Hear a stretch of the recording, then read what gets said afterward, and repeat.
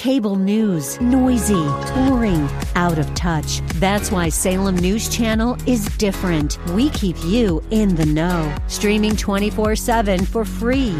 Home to the greatest collection of conservative voices like Dennis Prager, Jay Sekulow, Mike Gallagher, and more. Salem News Channel is unfiltered and unapologetic. Watch anytime, on any screen, at snc.tv and Local Now Channel 525. Thanks for listening to the Town Hall Review with Hugh Hewitt podcast, bringing to you the best voices on the stories and issues that matter. Helping make it all possible is the generous partnership with the Pepperdine Graduate School of Public Policy. Here's another piece I'll trust you enjoy. Did you see any of this hearing yesterday? Day 2 with Blinken. Give me a little of Rand Paul, would you, please, Fast Eddie? This Rand Paul yesterday talking to Blinken, it just one of several devastating moments, frankly, that everyone is still employed in this administration is kind of stunning. Blinken being one of them, Milley being the other. We'll get into it with Emerald, but I wanted Emerald to jump in and respond to some of this from yesterday. If they behave, you're going to give them the money. Why don't we subtract the $80 billion from the $10 billion you're going to give them? Then they're minus 70 still.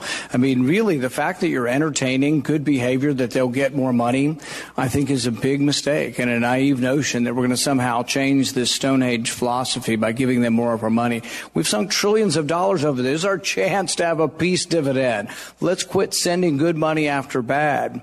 The guy the Biden administration droned, was he an aid worker or an ISIS-K operative?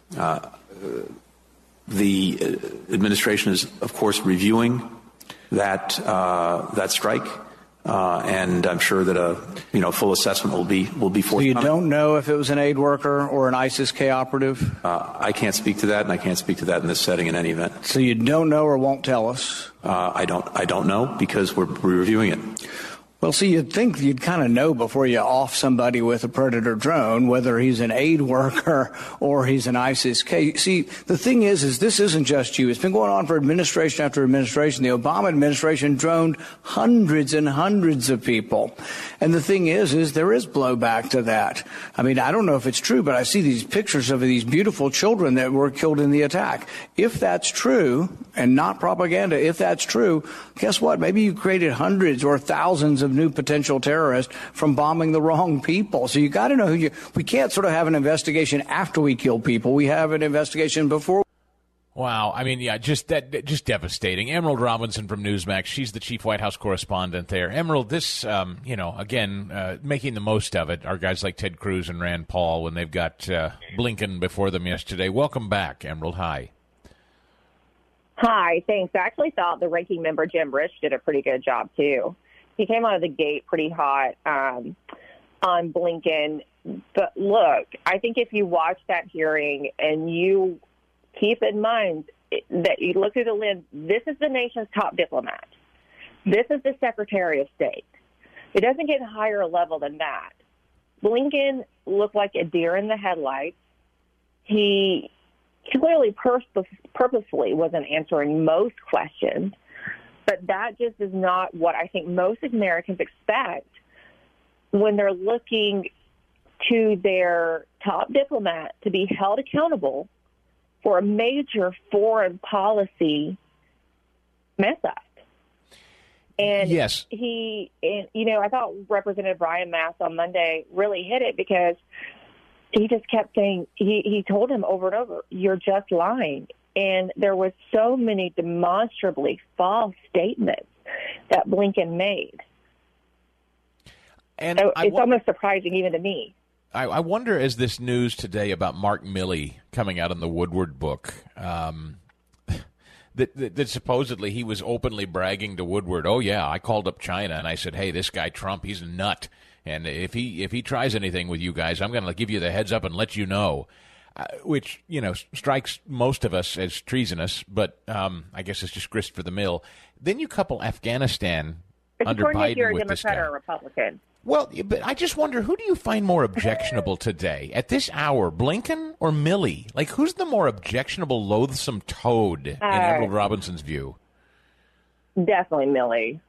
Yeah. Definitely Milley. That's treason. It does not get much worse than notifying your enemy the one in the world who is most trying to bring you down in every aggressive manner they can, economically, militarily, probably biologically, trying to bring you down, and you tell them, I'm going to undermine the President of the United States and he as the commander-in-chief and notify you if he tries to do something. And then go and tell your staff not to take commands from the commander-in-chief.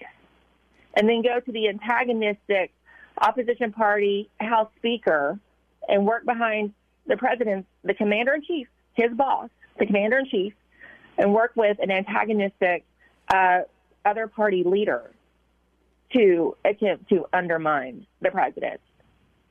I saw someone, Darren Beatty, I don't know if you follow him, but he had a really good line he tweeted about Milley not long ago, saying that he doesn't know, if he's just that stupid, or did he just take all the resistance pills at once?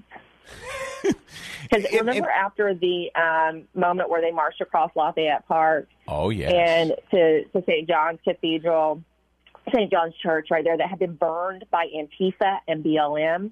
Yes. And the press went wild because they always do. And Milley got a little bit attacked, and he turned into a girl. He just folded. And ever since then, he was doing everything he can to assuage the left by turning into the most radical leftist publicly that you could be. Remember his apology? Trump called it pathetic. And then we knew from there. So not only was he publicly doing these things, but clearly he was undermining, being very, very duplicitous behind the scenes in a way that a top general in the United States, you just can't imagine. But look, again, I think that it's just another pulling back of the curtain for the American people to see really who these people are. You think they're the best. You imagine they're the best, but the rank and file are the best. Leadership, our institutions have almost all been compromised. By the way, only another lady can call a military general acting like a girl. You're the only one that can get away. I couldn't get away with that. Here's Donald Trump's statement yesterday. He released a statement on Mark Milley. If the story of dumbass General Mark Milley, the same failed leader who engineered the worst withdrawal from the country of Afghanistan in U.S. history, leaving behind many dead and wounded soldiers, many American citizens, $85 billion worth of the newest and most sophisticated military equipment in the world, and our country's reputation is true, then I assume he would be tried for treason. And that would have been dealing with his Chinese counterpart behind the president's back and telling China he would give them notification of an attack. You can't do that. He then goes on to say, I never said I would attack China. That's a lie. So he's saying if this is true, he questions whether this story in Bob Woodward's book is true. Do you think it's true that I can imagine him actually bragging to Woodward because the way he's being celebrated on the left today, he's a hero, right? Right. He thought it would endear him to the left and to Democrats. But after this botched Afghanistan debacle, it only makes them trust him less. So it backfired on him. It'll be interesting to see what Joe Biden does, because this might give them the scapegoat they need, right? And it appeases the right, and it appeases the left. They've been needing a scapegoat. I started thinking it might be Secretary Lloyd Austin, because he's been MIA in a lot of stuff.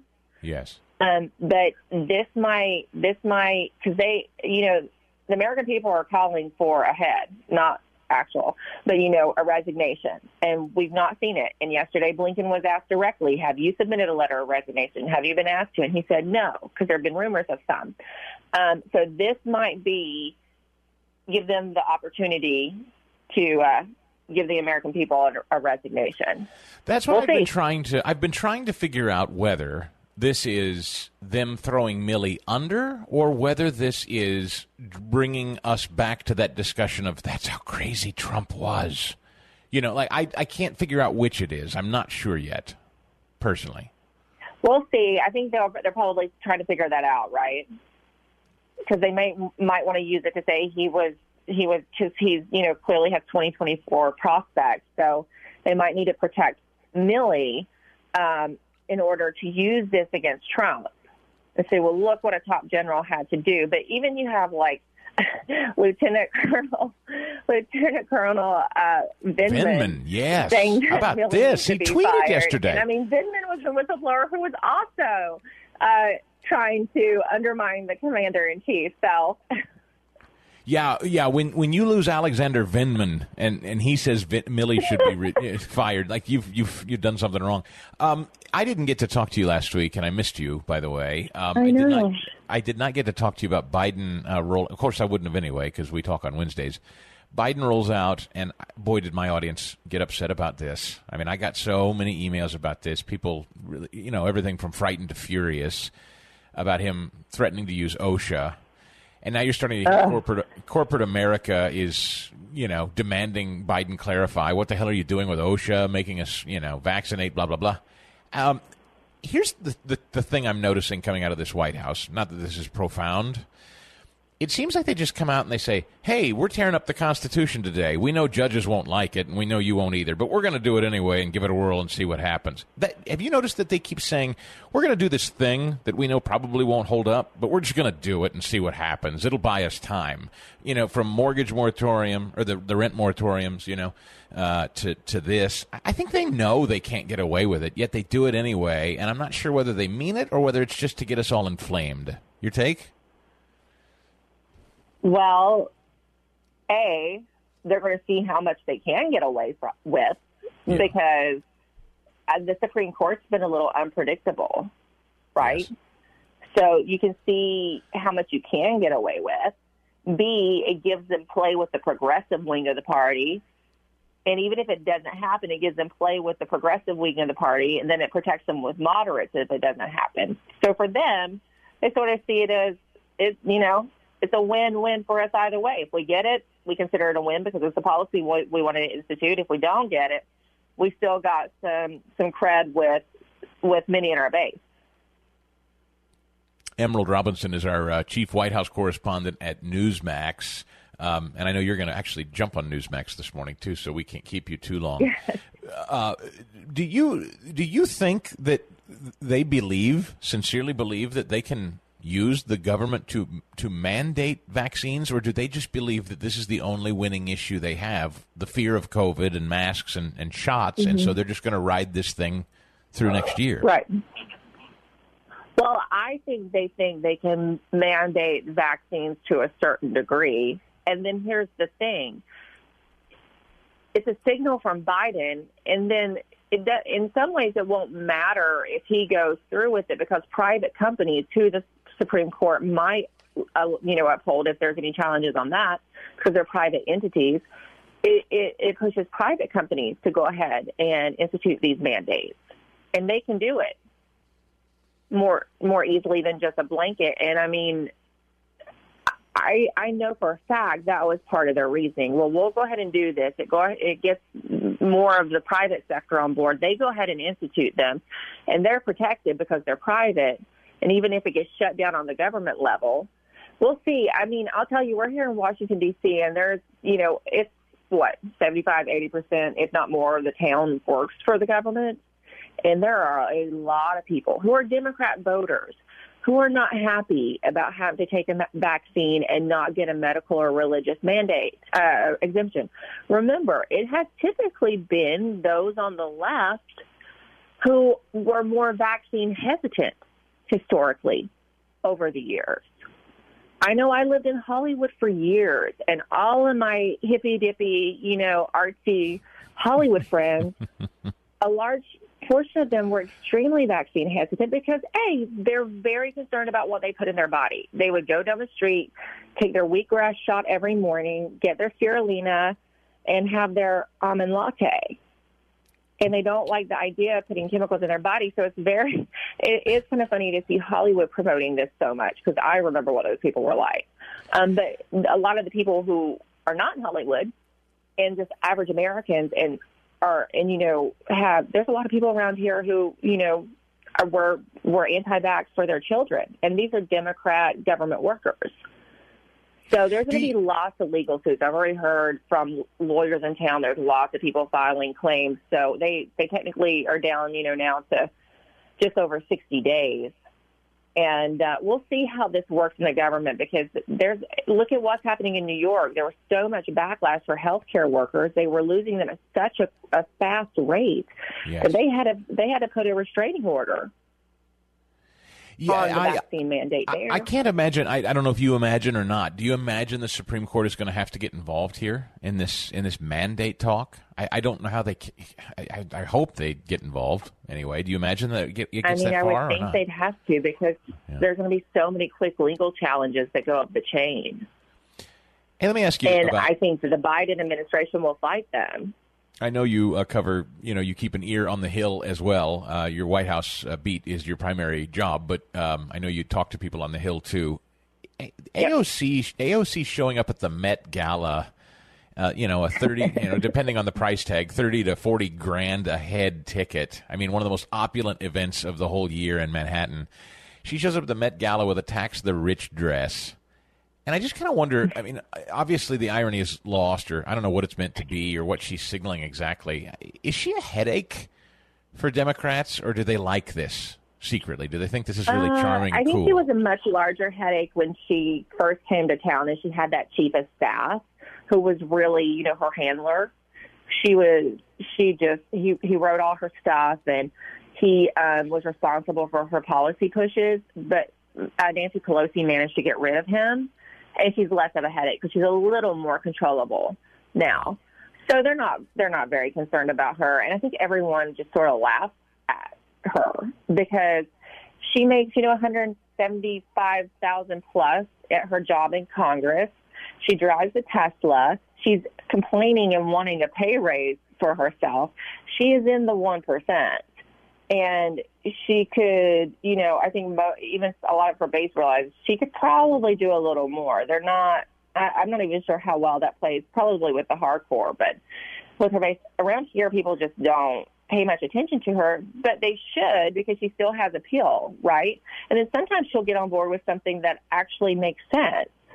And so she does sometimes work across the aisle on certain policies that make sense. And this sounds so vain and superficial, but she is photogenic, and she has an appeal to people when they watch her. Even if we listen to her and we're like, what did she say? You're trying to make it exactly what was the point of what she just said, and did it have any basis in logic or fact? She still plays well with people on the left. So, I don't think she's as much as a headache because she doesn't have that smart handler. He was very bright, her former chief of staff, very bright. He was responsible for her rise. And Pelosi recognized that and nixed him. I'll close with this question, Emerald. Politically speaking, at this hour, if you were to handicap it, I know they're doing a lot of end-zone dancing today because they think that the Gavin Newsom recall vote, the no vote, pretty overwhelmingly, he's going to stay entrenched there in California. I think I'm starting to read, here are the headlines, here's the takeaway, that COVID politics is favoring Democrats, and, by the way, these MAGA types like Larry Elder. It should be a warning to Republicans. Republicans better not cling too close to Trump, or you could pay for it next year. Oh, and COVID, by the way, the masks, the vaccines. Democrats are being favored out there for their COVID policies. I don't believe either of those narratives, but that's what people are trying to tell us about California today. That's ridiculous. Look. Just the fact that the governor was recalled tells you that's not true. If that was the case, he'd never been facing a recall. Right. And people saw what happened. I personally, I used to live in California. I know probably about 4 Republicans who said, look, I never even got my so-called mail-in ballot, right? They sent them out en masse. I'm a Republican. I didn't get one. And then other people I watched on my Facebook, just people I know post videos saying that they had went to go vote in person. They never got a mail-in ballot, right? Went to go vote in person, and they were told they already voted. That was happening over and over at local news. KTLA was reporting on it consistently. Local news was really reporting on it. And, I have family that who vote Democrat usually, and signed a petition to recall and voted, for Elder. And they recognize that this did not go down normally. So people see that. So no matter what, it's actually a knock on the Democrats. And I think people are just more aware. Once again, like we talked about the generals, people can more openly see how our institutions have been infiltrated or are being manipulated. Yeah, mail-in voting is toxic. Mail-in voting is the destruction of the republic. It really is. It can't be allowed to stand. Republicans have got to undo it and stop it. Mail-in voting cannot happen, particularly in places like Pennsylvania. Emerald, I'll let you run because I know you got to do TV. Thank you for your visit again this week. Thanks, Chris. Thanks for listening to the Town Hall Review. Our program is coming today in partnership with the Pepperdine Graduate School of Public Policy. It's America's most unique graduate leadership programs offered on Pepperdine's breathtaking campus in Malibu, California. Learn more at publicpolicy.pepperdine.edu. If you're enjoying the podcast, please tell a friend to go to Town Hall Review and sign up as well today.